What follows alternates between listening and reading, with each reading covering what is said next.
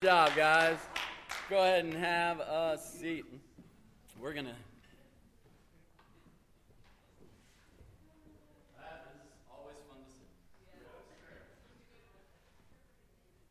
see. It's a good one. Let me get situated really quick here. We only got one iPad up here, and we're trying to do all kinds of things with it. Thank you. I appreciate that. All right, we are going to jump into our lesson, the path of discipleship. And this is an interesting idea that I hope resonates with us. And the picture I have here, I'm going to, let's see if I can click this. Yeah, so it's this picture here. And it's the idea of this person standing on this road. And it seems pretty simple until you see there's another path here going off to the side that doesn't look as nice as the paved, or at least somewhat prepared road that's going up. And the idea that we're going to be talking about today is how when we sign up for the Jesus life, when we sign up for the life of discipleship and the life of lordship, this is sometimes what our life can be. Sometimes we're going to have a nice, easy-to-travel path that leads up and away. And then sometimes we have a path that leads off, and it's not easy, and it's not fun, and it's hard. And so we're going to look at two guys in the Bible. If you want to open your Bible to Acts 6, we're going to stay in Acts, but we're going to look in Acts 6 to begin with. We're going to look at two guys. They started at the exact same place, but their paths, to them, the journey God had them on, their path of discipleship led to very different places. And so that's what we're going to look at. What two guys, you might ask? Well, we're going to look at Stephen and Philip in Acts 6. Now, you may know where they come in. If you don't, I'm going to explain it to you. Stephen and Philip come into the Bible picture as main characters in Acts 6 when something was happening in the early church. So the early church, everybody loved each other, everybody got along, everybody was super cool. But culture is a messy thing, guys.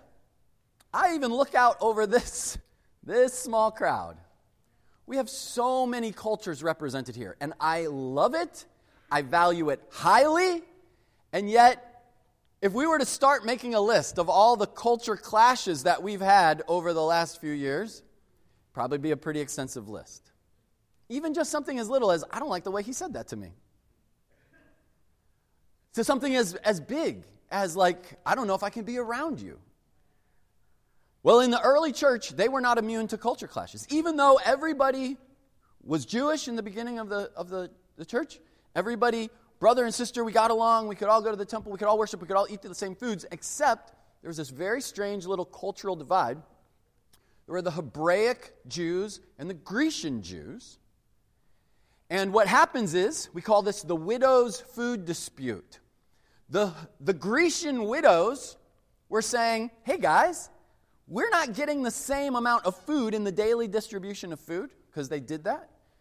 We're not getting the same amount of food as the Hebraic Jewish widows.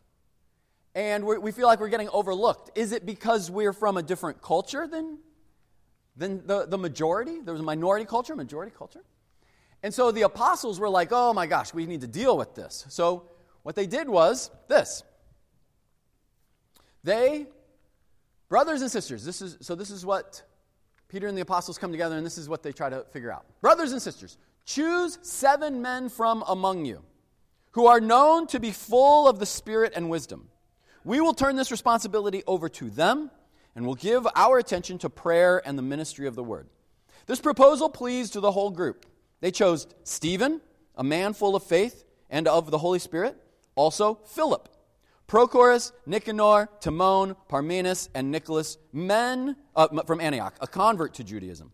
They presented these men to the apostles, who prayed and laid their hands on them. So what happens is, for some cultural context, there's the minority culture that's feeling a little bit overlooked by one of the outreach programs. And so they said, you know what?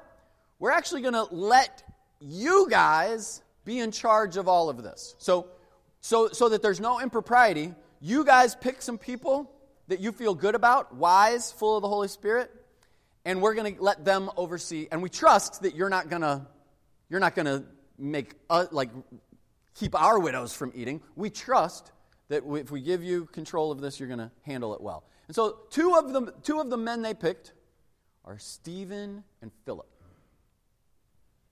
And this is their ministry. The distribution of food program ministry. The Meals on Wheels, if you will, before there were wheels. The Meals on Wheels program of the first century church, Philip and Stephen come into the picture there. The problem is, they don't stay there. And I want you to think about this. In whatever ministry you're at, be it teens or campus or young marrieds or me. Like I was a married guy with kids, and I thought that was going to be my ministry. I was going to be in the married ministry until something happened, and someone said, "Hey, do you want to, do even more? Do you want to serve more and lead this region of your church?" And I was like, "Oh my gosh, that's a big jump." But for all of you, no matter where you're at in life, do you think that where you're at now, that God has a plan for you that's more, maybe way more, in your service to the saints? And maybe you're like, yes, I know it. I believe it. God has a plan for me. He's got a path for me forward, and it's going to be awesome. Well, you have to be careful. Yes, He may have a plan for you, and I'm guessing He does, but it might not always be as awesome as you want it to be. So first, we're going to look at the hardships. Sometimes it's this path. It's the muddy, dirty, rutted, impossible to walk smoothly path. And God's like, hey, that's where you're going to go. That's your future. And you're like, I don't want to do that, God. Give me the nice path that leads up and to something more honorable. But the reality is that sometimes the path of discipleship is not fun. Sometimes God asks us to go down darker paths. But then what do we say? Do we say no? No, thanks, God, I'm good. Do we only choose to walk in the ways that we're comfortable? I think about the cars. I don't know, they don't even use these cars. Like our kids that have gone through driver's training, they don't use the cars that have 2 steering wheels. But does anyone remember the cars that had the driver instructor had his own brake and his own steering wheel? That's how little they trusted us. And we're like that on our life with God. Is that we're like, God, you're in control. I surrender. Jesus is Lord, but man, if I don't like where it's going, I'm going to pull the wheel. If we're only along for the ride, but we choose our own direction, then it begs the question, who is really Lord of our life? So let's look at Stephen. Let's look at the path of Stephen. Now, Stephen, a man full of God's grace and power, performed great wonders and signs among the people. Opposition arose, however, from members of the synagogue of the freedmen, as it was called, Jews of Cyrene and Alexandria, as well as the provinces of Cilicia and Asia, who began to argue with Stephen. But they could not stand up against the wisdom the Spirit gave him as he spoke. And so the glimpse is that he's doing his ministry. His ministry is he's going around from house to house feeding the widows. And so he's a public figure because he's visible. He's always out. And there's people that no one is going to take care of, and he's like, I'm going to take care of you. And he's visible. He's seen by other people. And the Spirit is like, you're going to stand out, dude. And so when people come and ask him questions, the Spirit gives them this wisdom that they just can't stand up against. It's amazing. And you might be like, that's what I want this part of Stephen's journey. I want people to come up and I debate them so well that I shut them down. I drop the mic and I walk away and everyone's like, oh, Stephen's awesome. I want them to say that about me. But that's not where this ends. Then they secretly persuaded some men to say, we heard Stephen speak blasphemous words against Moses and against God. So they stirred up the people and the elders and the teachers of the law. They seized Stephen and brought him before the Sanhedrin. They produced false witnesses who testified, this fellow never stopped speaking against this holy place and against the law.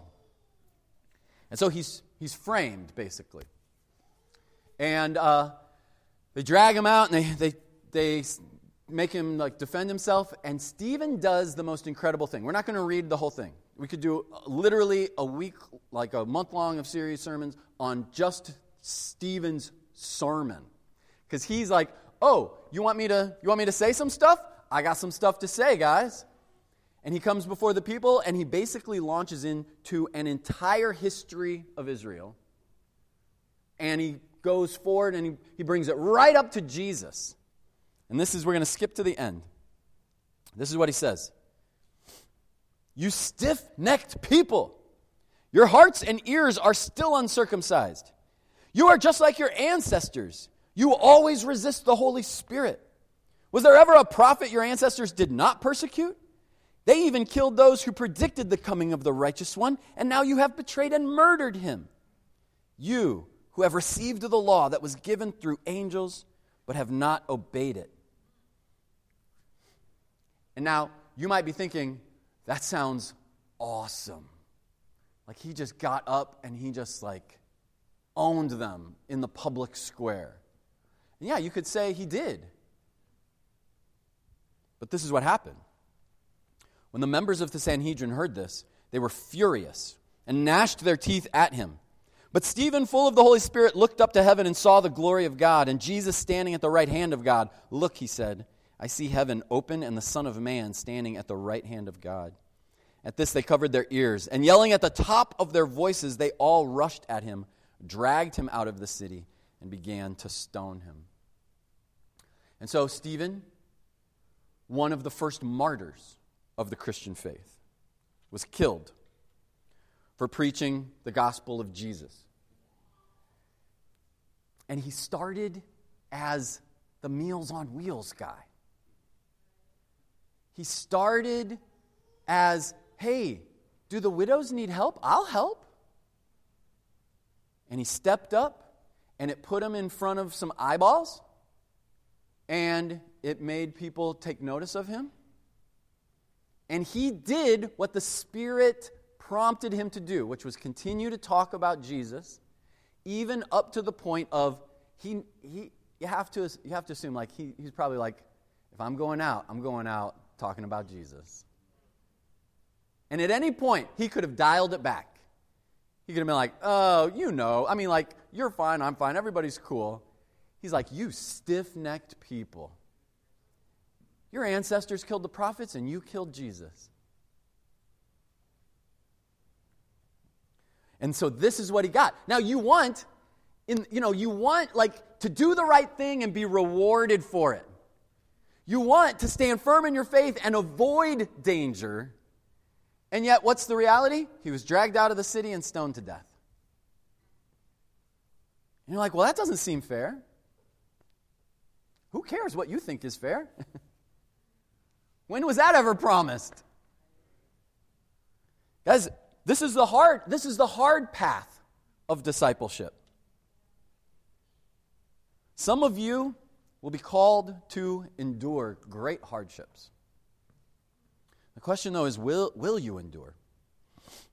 Over the years, I've seen strong, spiritual brothers and sisters, both in everywhere I've lived, but specifically where we came from and where we are now. Some of you suffered disease, the loss of loved ones. We've helped people through miscarriages, financial distress, financial ruin, fire, flood, job loss, theft, abuse. Even in India, which always puts me to shame, we met disciples who were beaten for their faith, abducted, kidnapped, literally kidnapped, locked away by their own families, imprisoned, lost everything for becoming Christians. There's one brother who was really amazing who was a victim of an acid attack. He had acid thrown in his face by his friends because he wanted to follow Jesus. And sometimes we want to say, God, save me from this hour. I don't know if I've ever shared this with you guys. Save me from this hour. And there's a spirituality to that. Because we can be like, I'm begging God to be my refuge and my tower, my strength and my shield. God, save me from this hour. With an exclamation point at the end. And a crack in our voice and maybe a tear rolling down our face. Save me from this hour. And you know what's crazy? Is that Jesus said these exact same words, except he said them in a very different way. Jesus phrased them in the form of a question. Shall I say, save me from this hour? No. It was for this very reason I came. John 12:27, at the end of Jesus' ministry. Jesus walked down a path of hardship. And he was present enough in his mind to know, I know what my flesh is telling me. Beg God to escape. And yet, I'm in my right mind, so I'm gonna say this now while I still can. Do you want me to say, God, get me out of here? I'm telling you, no, this is why I came. And I have to ask myself this question a lot of the times. When I say, because I say, save me from this hour all the time, do I have an exclamation point or a question mark? Do I say, no, maybe this is what the path God has for me is? And so, Stephen did nothing wrong. His path of hardship was not a direct consequence of mistakes he made, or he wasn't foolish, he wasn't stupid. He saw, this is my path. I'm on this. Now, there's going to be times where your life gets very hard, and this takes a lot of wisdom and a lot of good relationships, guys. Your life is going to be very hard, and you're going to think, I'm being persecuted for my beliefs, or God is giving me his toughest trials. And God's like, no, you made a dumb choice, and this is the consequence of your choices, so now your life is harder. And so we have to be wise enough to be able to discern. And that's why I think having friends in your life. Is the bank coming for my house because God wants me to endure foreclosure to test me? It's like, no, the bank is coming for your house because you stopped paying your mortgage. My cell phone got shut off. They're persecuting me for my faith. No, they're not. You just stop paying your bills and they shut your phone off. That's the way life works. But there are going to be times where your life is going to be hard because you are on the path of discipleship that is hard. And so the question is, some will be called to endure. Will you endure? I love this. Someone told me this years ago, and it's always been in the back of my brain. All will suffer, but not all will suffer well. And so I can look every single person here in the eye and say, if you haven't suffered yet, you will. If we went around and said, show me a show of hands, who here has suffered in life? There'd be a lot of hands going up, people. But not all will suffer well. What do I mean by that? Frederick William Faber, he was a British poet about 150 years ago. He wrote a really cool poem. It was turned into a hymn called Workmen of God, O Lose Not Heart. And there's one section that always stands out to me. This is what he says. Then learn to scorn the praise of men and learn to lose with God. For Jesus won the world through shame and beckons thee his road. It's like, man, we want the victorious, honorable path. We want the path that leads up and away to like glory. But that's not the road. That's not the road Jesus had, so why is that the road you deserve? Will you endure? But that's not the only road. I'm not going to say, hey, if you sign up for a life of discipleship, get ready. It's only going to be hard all the time. It's never going to be good. That's not true.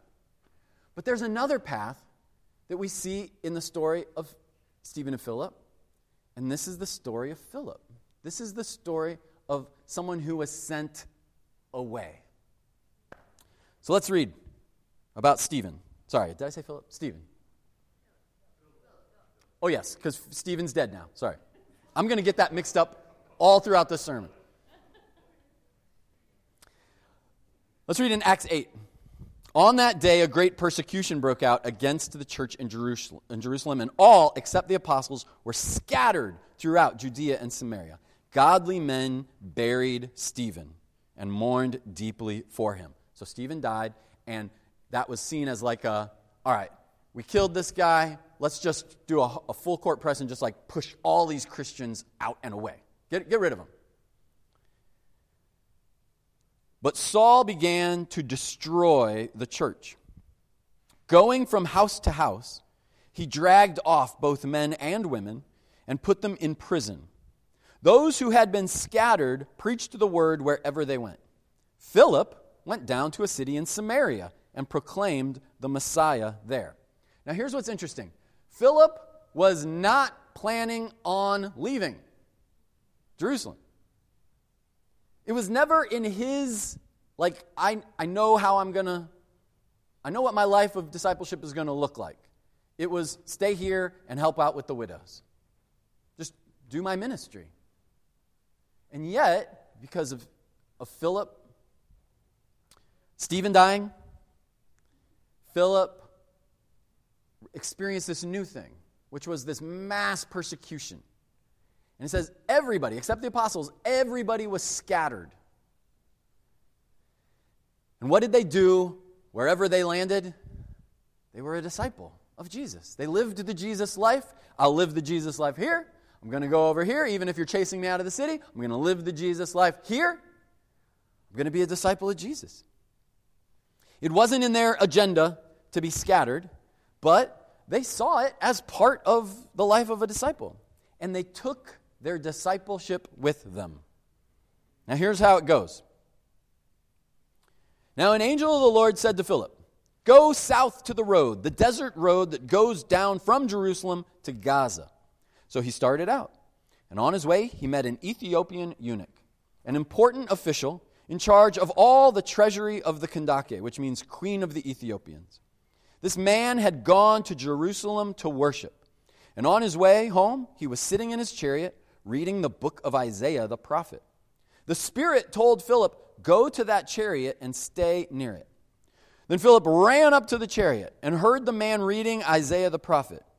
"Do you understand what you are reading?" Philip asked. And it goes on from there, but I want to stop it here.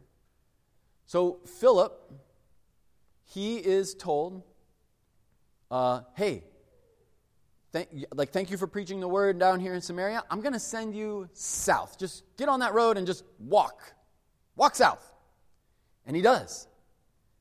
And he's walking, and all of a sudden he sees a chariot.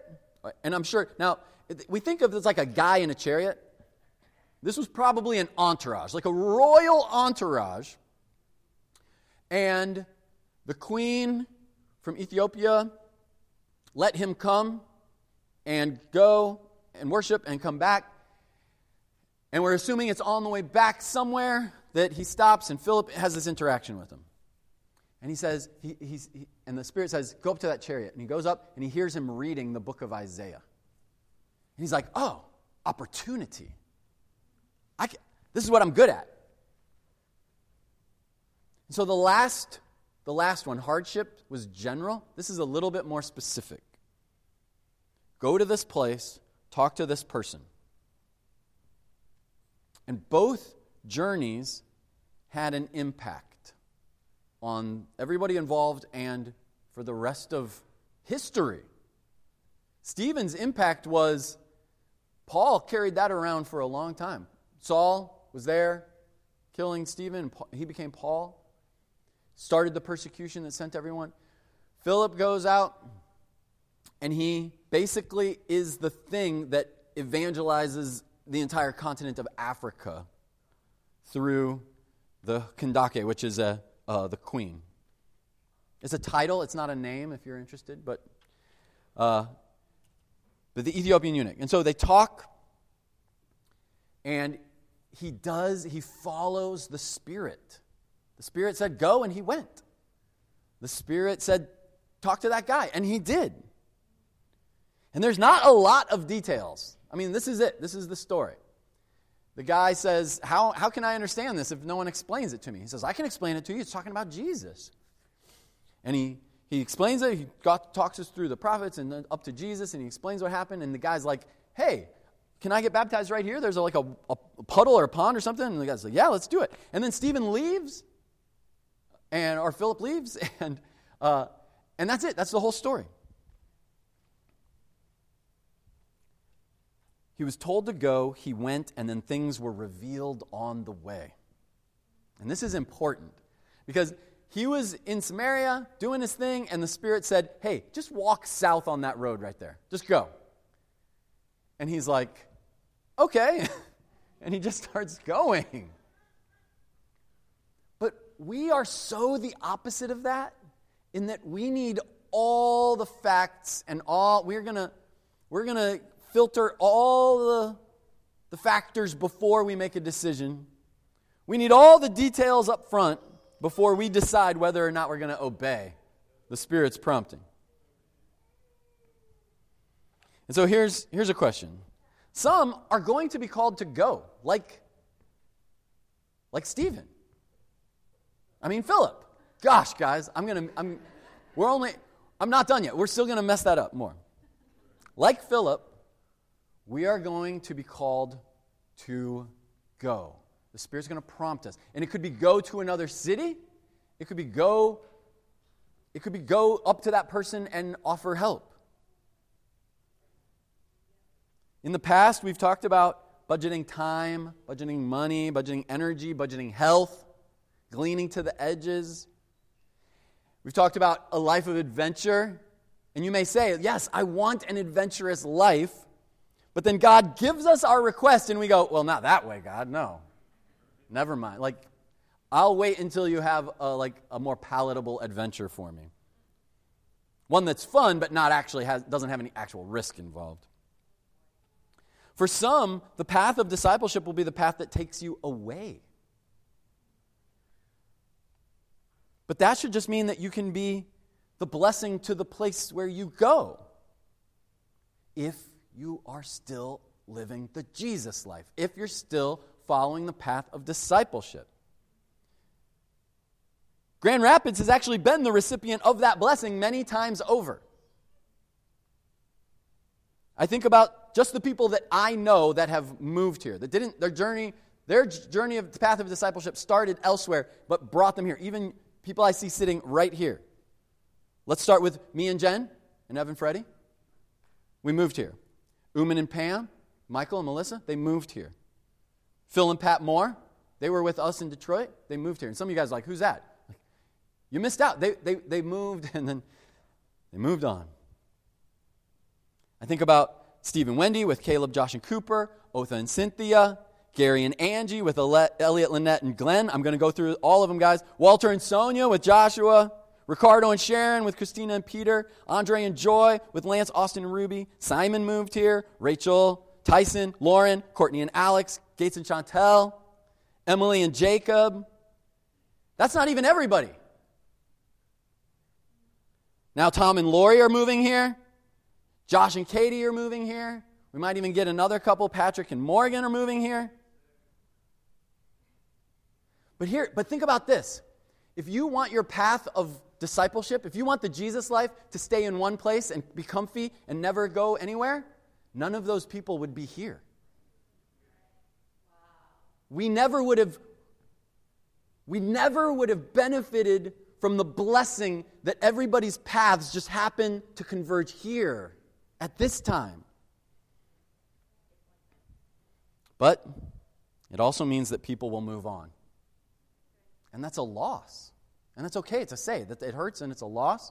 I think about, we were in Detroit, 2008, 2009, recession, the auto industry, seeing some of our dearest friends who thought, I'm in the auto industry in Detroit, like I'll be here forever until I retire. And the very next year, they're gone. And they're just like, whoosh, my job was eliminated. There's one brother who's like one of my spiritual heroes, Alan. He worked for Roush. I don't know if anybody knows who Roush is, but they're a tertiary provider for Ford, and he was a manager. And during the recession, it got hard. And every Monday he'd show up, he'd have a meeting with his boss, and his boss would be like, here's 5 people you need to fire this week. And he would do it, and he hated every single minute of that. And then he'd go home, and he would talk to people that he loved and trusted. And then he'd go back next Monday, and he'd have a meeting with his boss, and he'd say, here's 5 more people. You got to fire these people this week. And it happened for so long, it was really wearing him down. And then one day, he got a list, but then he had a meeting on Friday, and they're like, Alan, we got to let you go. And he's like, thank God, I hate it here. And so he moved on, and he went to, Maryland, and now they're in Texas, and they're blessing the lives of people everywhere they go. But whenever anyone leaves, it's a loss. Why am I saying all this? The point isn't, do you stay or do you go? The point is, do you listen to the Spirit? And do you follow the promptings of the Jesus life? When God has determined that our path is one that takes us away, do we go away and go away faithfully and bless the lives of people we see there? Because that's what Stephen did. He says, I'm being chased out of the city. It would be very easy for him to be like, well, this Christian thing is done then. This Jesus church community thing is done then. And he's like, no, it's never done. I'm just going to do what I was doing here. I'm just going to go over to Samaria and do it there. Oh, the Spirit told me to go south on the road. Guess I'm going to go there. Oh, there's a guy. I guess I'm going to talk about Jesus to him. The path of discipleship will include some scattering. And while it can seem volatile, your life is actually usually better off for it if you stay faithful. I got one last thing. Sorry, I'm going a little long. The freedom. Some of us are called to endure. Some of us are called to go, like Philip and Stephen. But all of us are called to a life of freedom.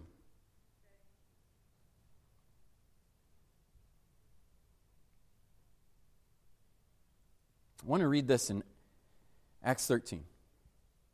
This is Paul, the same guy who killed Stephen. I don't know what that's doing.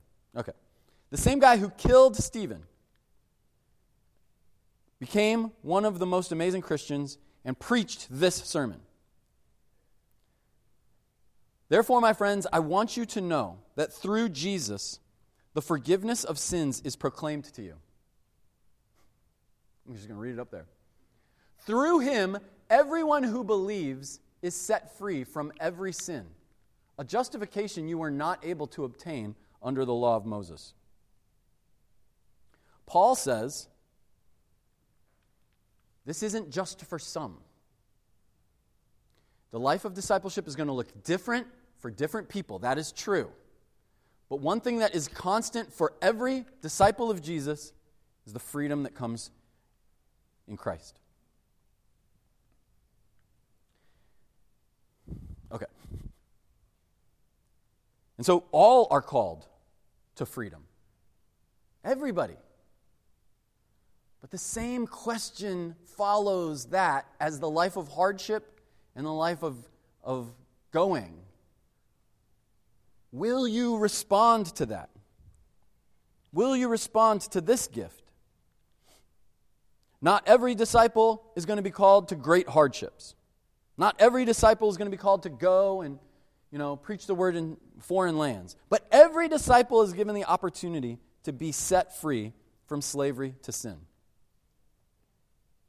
And I mean, the reality is, especially if you're visiting, you might be like, this is a little bit of a downer.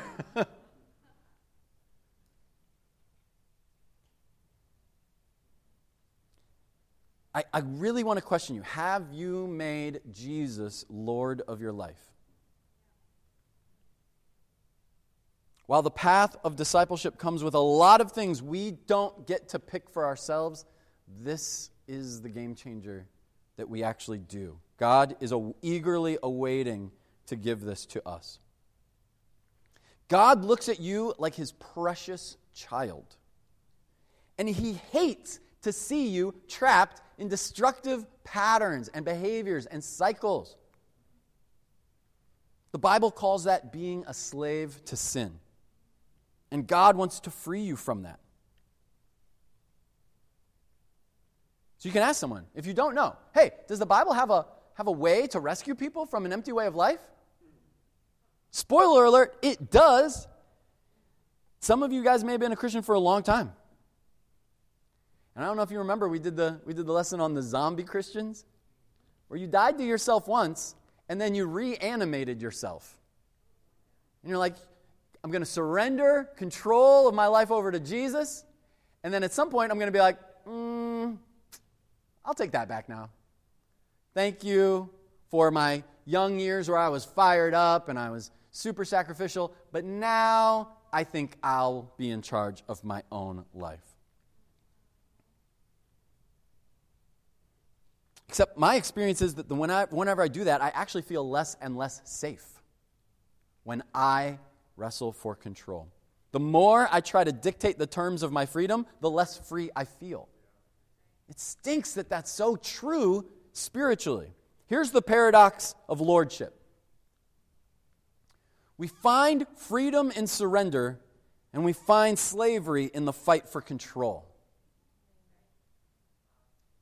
This is why we talked about this, I think, on Wednesday. There is like an illogical part to the Christian life. You're like, man, I wish I could make this an elevator pitch that's very easy to sell in 30 seconds, but I can't. Because the reality is, it's a paradox. If you think you're going to run your life, there's a chance that you're just going further and further into slavery to sin. And the only way to find true freedom is to surrender all control. We find freedom in surrender, and we find slavery in the fight for control. It's a paradox that can't be easily explained, and it can't even be easily believed. It really requires stepping out on faith, living the Jesus life, living the life of discipleship. And then when you live in that, when you live in lordship, you're like, wow, I don't know why it makes sense, but it's true. And I'll tell you this, it also helps if you have strong spiritual people around you that love you. And so we're going to end it here before we take communion. Sometimes we can read the book of Acts and we can think that we're reading like the annals of history, like these are the tall tales of the most spiritual people that ever lived. These are the superheroes of the faith. They did things I could never do. These people had faith far beyond mine. They could do things. They're so amazing. We're not reading the grand tales of spiritual superheroes. We need to understand that when we read the book of Acts, we're simply reading what happens when ordinary disciples rely on an extraordinary God. But do we believe that? Do we believe that we can live that powerful life? Amen. That is all I have for you guys. At this time, I've asked Chantel to do our communion message this morning. So come on up, Chantel.